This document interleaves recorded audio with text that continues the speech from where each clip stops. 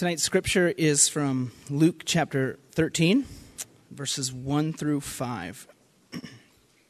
There were some present at that very time who told him about the Galileans whose blood Pilate had mingled with their sacrifices. And he answered them, "Do you think that these Galileans were worse sinners than all the other Galileans because they suffered in this way? No, I tell you. But unless you repent, you will likewise perish. Or those 18 on whom the tower of Siloam fell and killed them, do you think that they were worse offenders than all the others who lived in Jerusalem? No, I tell you. But unless you repent, you will all likewise perish."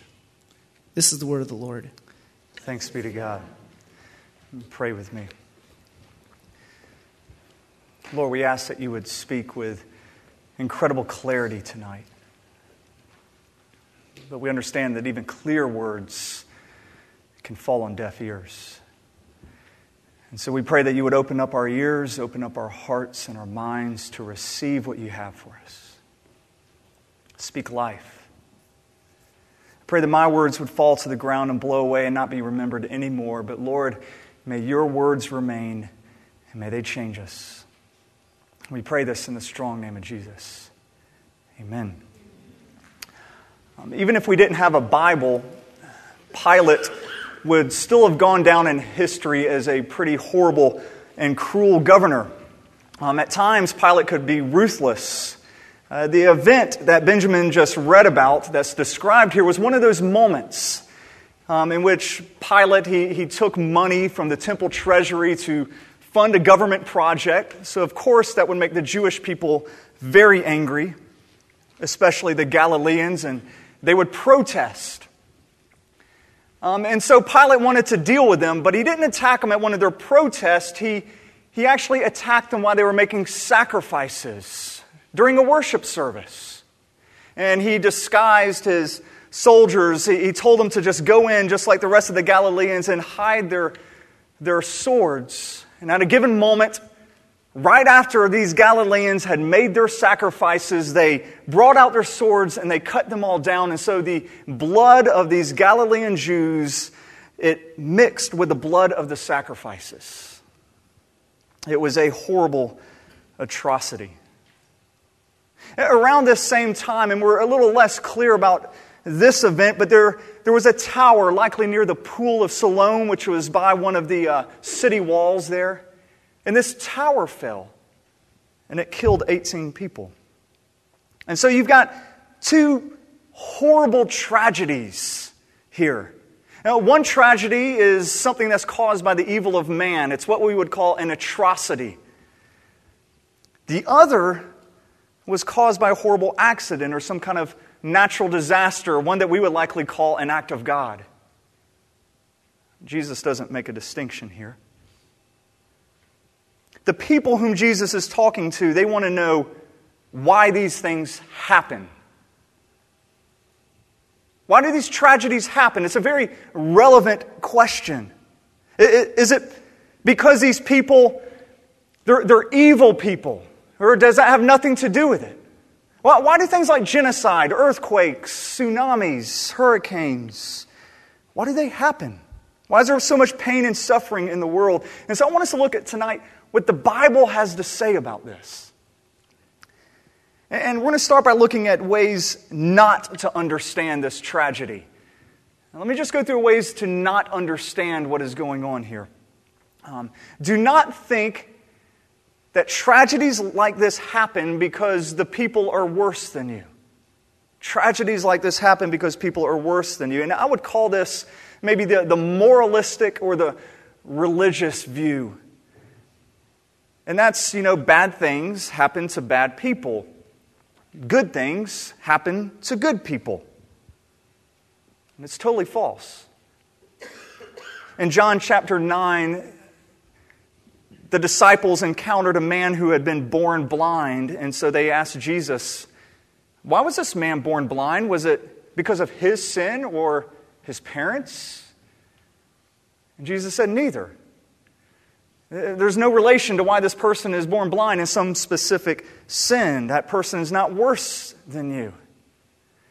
And this moralistic view, this religious view, is actually very common today. It's a little more subtle, but it's just as common, not just in the Pat Robertsons of the world that you're going to hear in the news, but it's actually the default of our human heart. I recently had a conversation with somebody who worked for Chick-fil-A, which I eat there 2-3 times a week, it seems. And this person, they said, I think God has really blessed this ministry. Or not this ministry, this restaurant. And I said, yes. And said, I think He's blessed it because we have such good values. We don't operate on Sunday. We are very kind to those who come in. And so I think as a result, God's blessed us. That's actually a very moralistic view here. I didn't say this, I should have, but I was like, well, what about all of those other really good businesses? Those other God-honoring businesses that tanked this past year. Why didn't God bless them? Were they worse? Somehow worse? I agree God blessed, but is it really based on merit there? Or what about all those evil, corrupt businesses that have flourished this past year?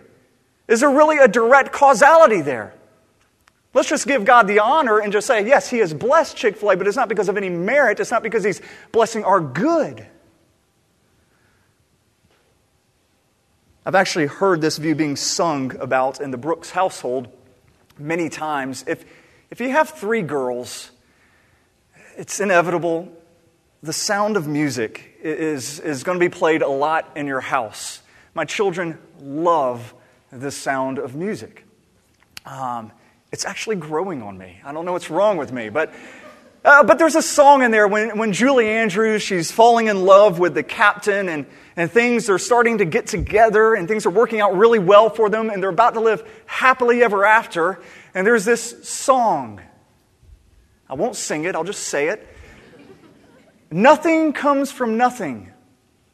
Nothing ever could. I must have done something good in my youth and childhood. Or in my youth and childhood, I must have done something good.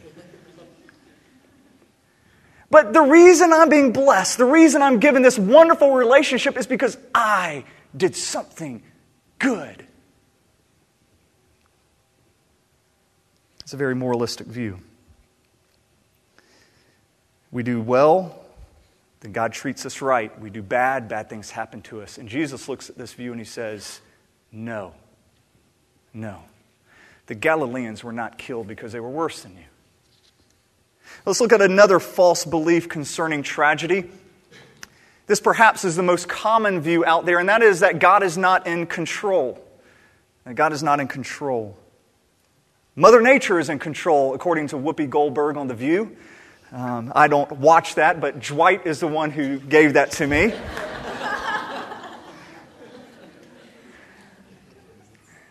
These things just happen. The problem is this goes against the entire Bible. Let me just run through a few verses. Daniel 4 says His dominion is an eternal dominion. His kingdom endures from generation to generation. All the peoples of the earth are regarded as nothing before Him. He does what He pleases both in the powers of heaven and the peoples of earth. No one can hold back His hand or say to Him, Lord, what have you done? Psalm 135 says, the Lord does whatever pleases Him in the heavens and on the earth, in the seas and in their depths. One of the more familiar ones is Matthew 10:29. Are not 2 sparrows sold for a penny? Yet not one of them falls to the ground apart from the will of your Father in heaven. Even the very hairs of your head are numbered. Meaning God is in absolute control of everything. From the orbits of planets or stars and to the falling of a little hair or the most minute detail you can imagine, God is in absolute total control. Proverbs 21:1 says, even the king's heart is like a channel of water in the Lord's hands, and He could direct it wherever He wishes. Which means that when it comes election night, God is not up there pacing around on the clouds wondering who's going to win. He's not all of a sudden just thinking, oh my gosh, that legislation passed. What am I going to do? The king's heart's in His hands. Proverbs 16:33 says, a lot is cast into the lap, but its every decision comes from the Lord. Every outcome of, if you were to go to Vegas and pull a slot machine, every outcome is from the Lord. Every roll of the die, that comes from the Lord. Amos 3:6. Does disaster come to a city unless the Lord has done it? This means that no calamity hits a city. No calamity hits New Orleans or Port-au-Prince unless the Lord has caused it. And I would say if God cannot keep tectonic plates from shifting, then you shouldn't worship Him. If God cannot tell the wind or the waves to peace, be still, and they quiet and they obey Him, He is not worthy of your worship. That is a pathetic God, a powerless God, not a God that's worthy of worship.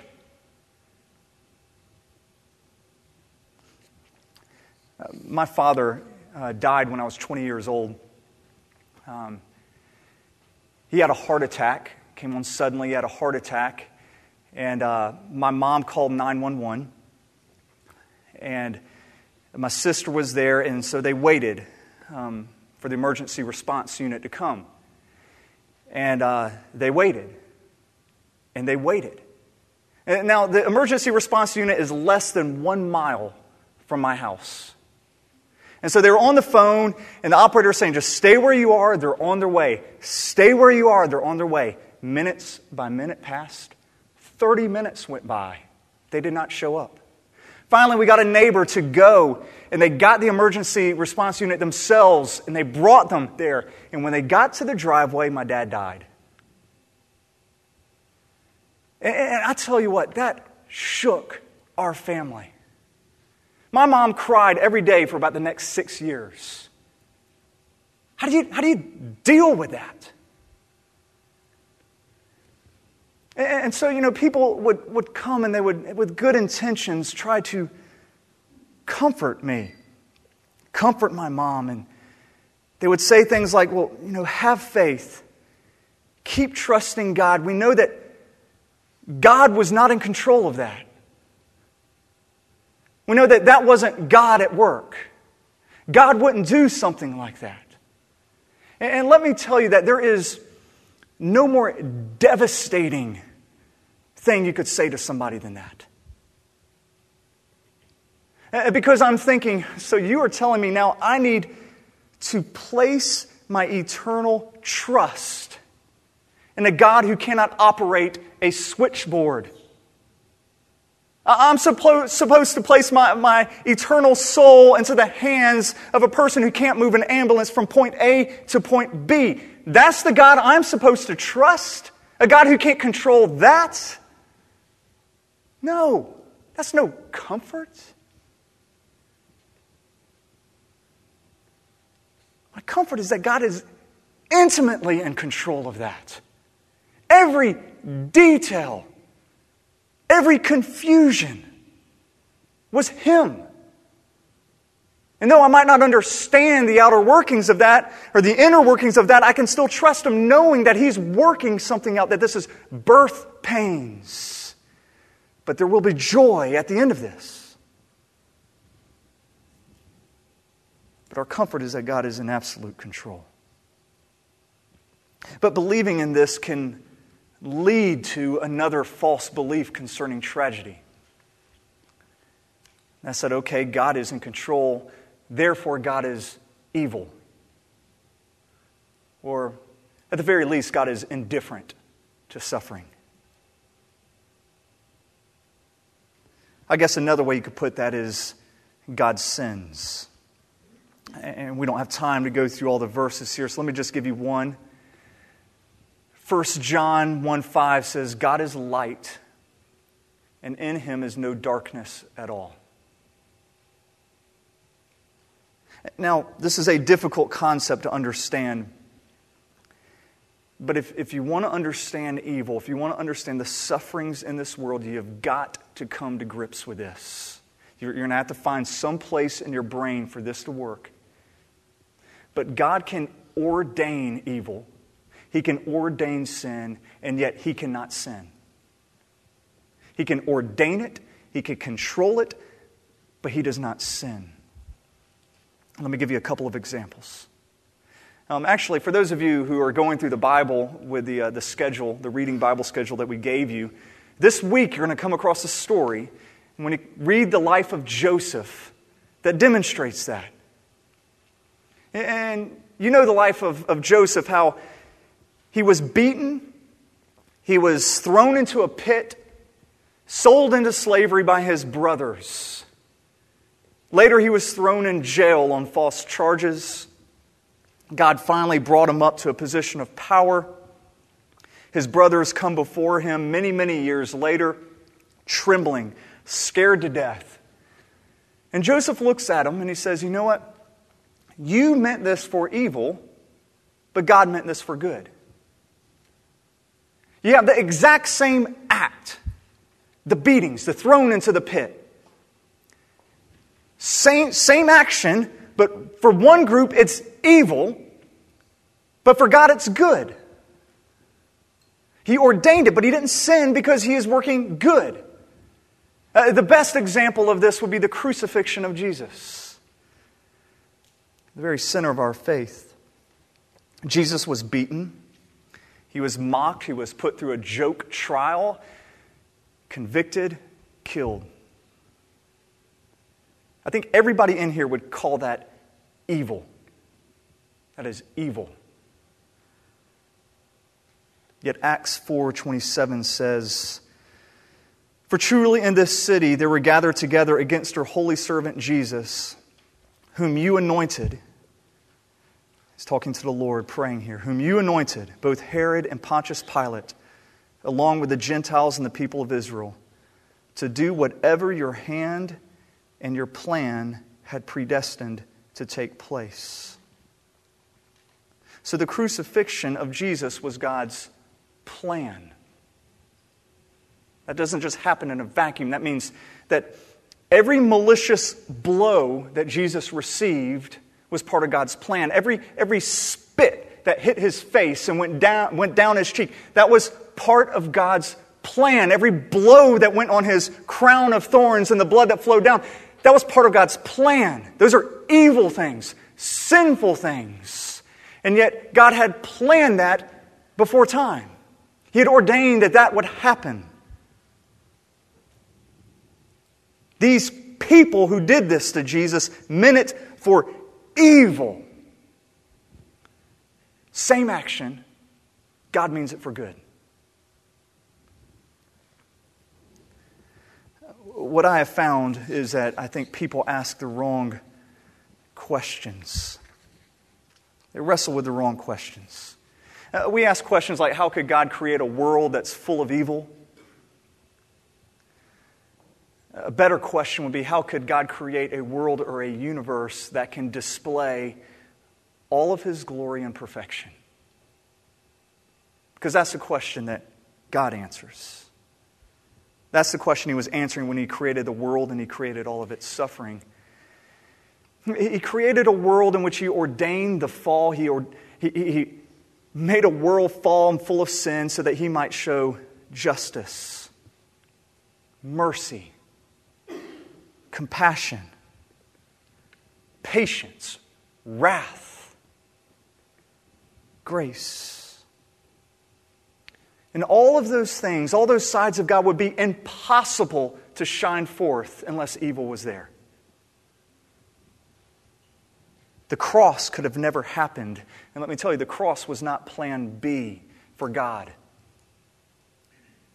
There was no other plan. He had always intended for His Son to be crucified. The Lamb of God was slain before the foundations of the world. This was His plan because it is in the cross, it is in the crucifixion of Jesus, that's the blazing glory of God. That is when we most clearly see who God is. So He ordained that to happen. He had to create a world in which Jesus could suffer. A painful world in which Jesus could receive pain. A sorrowful world in which Jesus could have sorrow. A world in which people could be killed so His Son could be killed. These things had to happen so that His glory might be seen.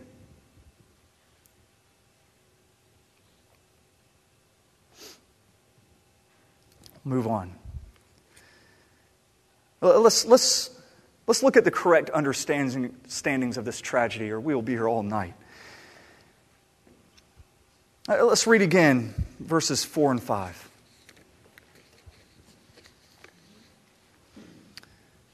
Those 18 on whom the tower in Siloam fell and killed them, do you think that they were worse offenders than all the others who lived in Jerusalem? No, I tell you. But unless you repent, you will all likewise perish.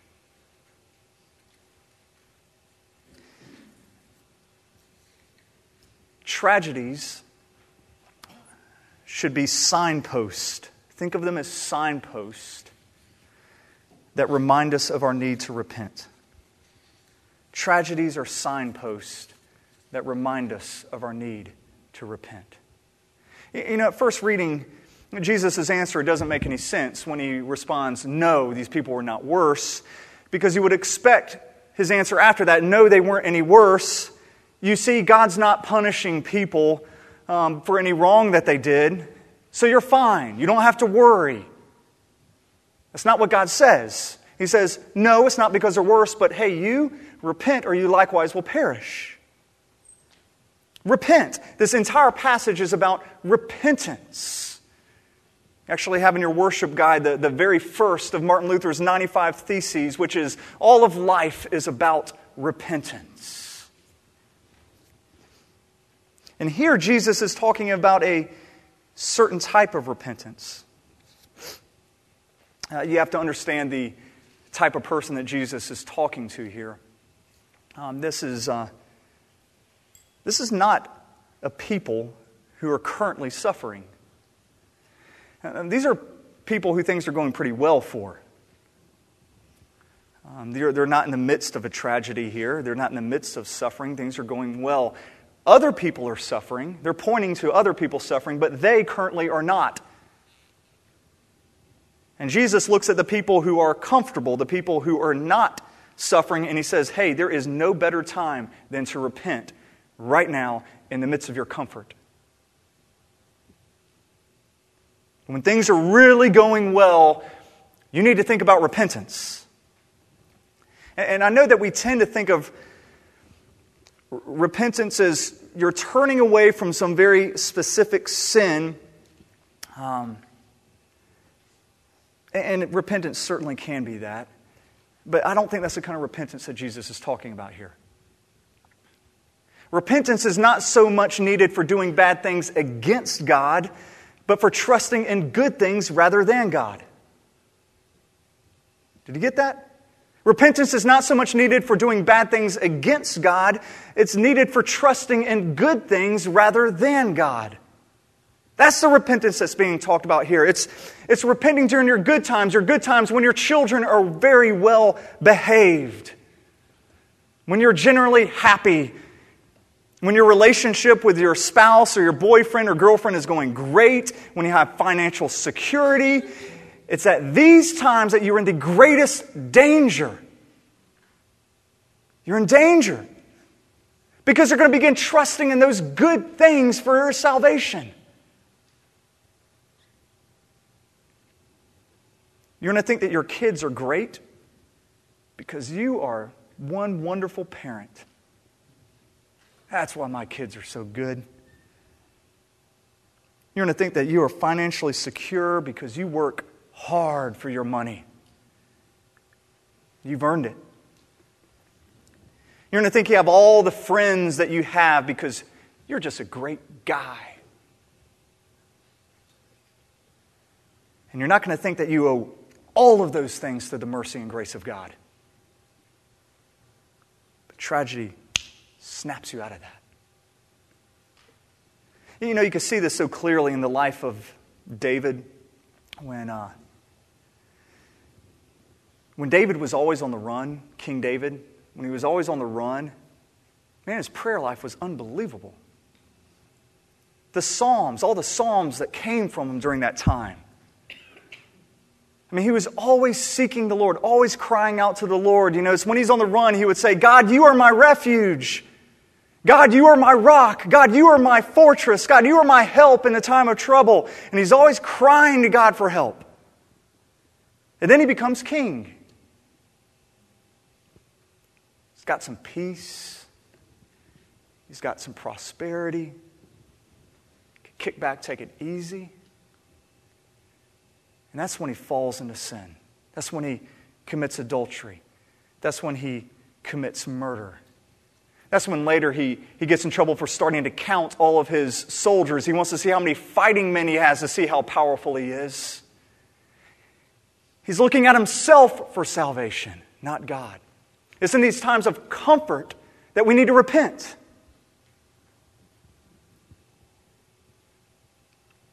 So falling towers come. Cancer, hurricanes, all of these, they come and they're signposts telling us we need to repent. And this is how they are signposts. You've got to go all the way back to the beginning of the Bible, to the fall of Adam and Eve. When they sinned, when they disobeyed God, God cursed them. He cursed them, kicked them out of the garden. But he also cursed the ground. He cursed the world. So they fell under a curse, and so did the world. They committed a moral sin, and God gave them a very physical punishment that happened afterwards. Paul explains this in Romans 8, and we don't have time to really unpack this, but in Romans 8, Paul says, "For the creation was subjected to futility, not willingly, but because of him who subjected it." And Paul's saying that God subjected all of creation to futility. He put creation under a curse. He put creation in bondage because of our sin. Our moral sin had very physical consequences for the world. And so God curses the world. He makes a world full of suffering, a world full of calamities, full of hurricanes, tsunamis, earthquakes, so that every time we would see one of those physical horrors, we would be reminded of our sin. They're signposts. We see them and now we are reminded of our fall. They remind us of what it means when we reject Jesus, when we reject the glory of God. And if there's some of you thinking, well, wow, that's an overreaction. That's kind of an overreaction from God, a little disobedience there. And now all of a sudden the whole world is under a curse. All these terrible things are happening. It's only because we have almost no capacity to understand the glory of God. We have no idea what we have lost when Adam and Eve sinned. We have no idea what our sin has cost us. We didn't live in paradise. We didn't walk with God in the cool of the evening. Adam and Eve did. They knew what they lost, but we don't. And so we need something to awaken us up to how horrible sin is. And so when we see these tragedies, we see things, we're outraged. God says, yes, that's the horror of sin. That's what happens. That's the sign as to how bad and tragic sin is. That's what you've lost when you fell short of the glory of God. And I don't know about you, but I don't weep much over my sin. I go through life, I kind of sin casually, and I just kind of keep walking along. God says you should be outraged. And since you're not, there's signs here. I got to wake you up to the horrors of sin. So these things happen. And I'm reminded that sin is hideous. Sin is horrible. And I'm reminded of what we have lost. So every time you see or you hear of some calamity, you should be vividly reminded that sin is horrible. It's absolutely horrible. It should make you weep. It should cause you to tremble. And when we see towers fall, like the Tower of Siloam falling, we should not ever think, why did this happen? But instead, we should always be wondering, why did this not happen to me? Why did this not happen to me? They're not worse than me. I have sinned. I have violated the glory of God just as much as them. I deserve these horrible things that happen to me. One time, Jonathan Edwards, who was preaching a sermon, and the very first question he asked his congregation was this. He said, "Can you give me one reason why God has not destroyed you since you got up this morning?" Got about the same response I got now. You can't give one.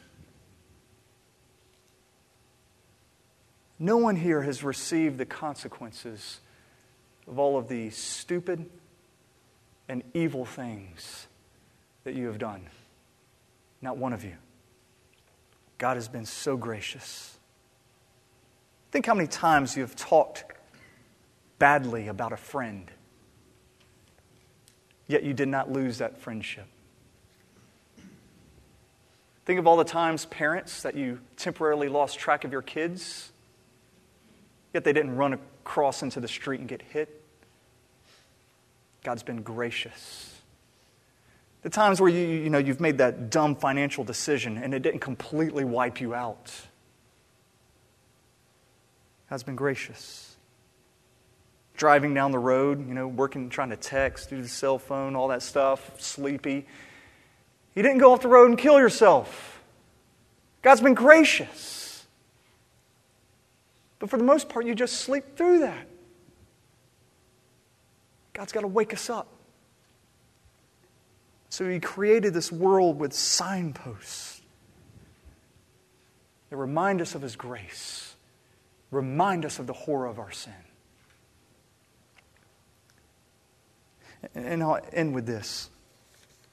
All of these signposts are ultimately pointing to the horrors that Jesus endured on the cross. Those are just signs. Christ took on all the evil, all the suffering in the world. Shortly after the earthquake happened, President Obama, he was giving a speech, and it's interesting. He said this causes one to look up in the sky and ask, have they been forsaken? Have they been forsaken? Absolutely not. He then said, no, we will not forsake you, as if America is going to come in. No, God has not forsaken them. There's only one person who has ever been forsaken, only one person who had their arms stretched out wide, nailed to a cross, who said, my God, why have you forsaken me? There's only one. And He received all the horror, all the judgment, all the wrath, and He did no evil. He didn't deserve it. But He took it all on Him to restore what was lost when Adam and Eve fell. That we might once again have that relationship with the Lord. So when we see those signs out there, we should be reminded of the cross and what Jesus had to pay, that we might be once again right with God. Pray with me.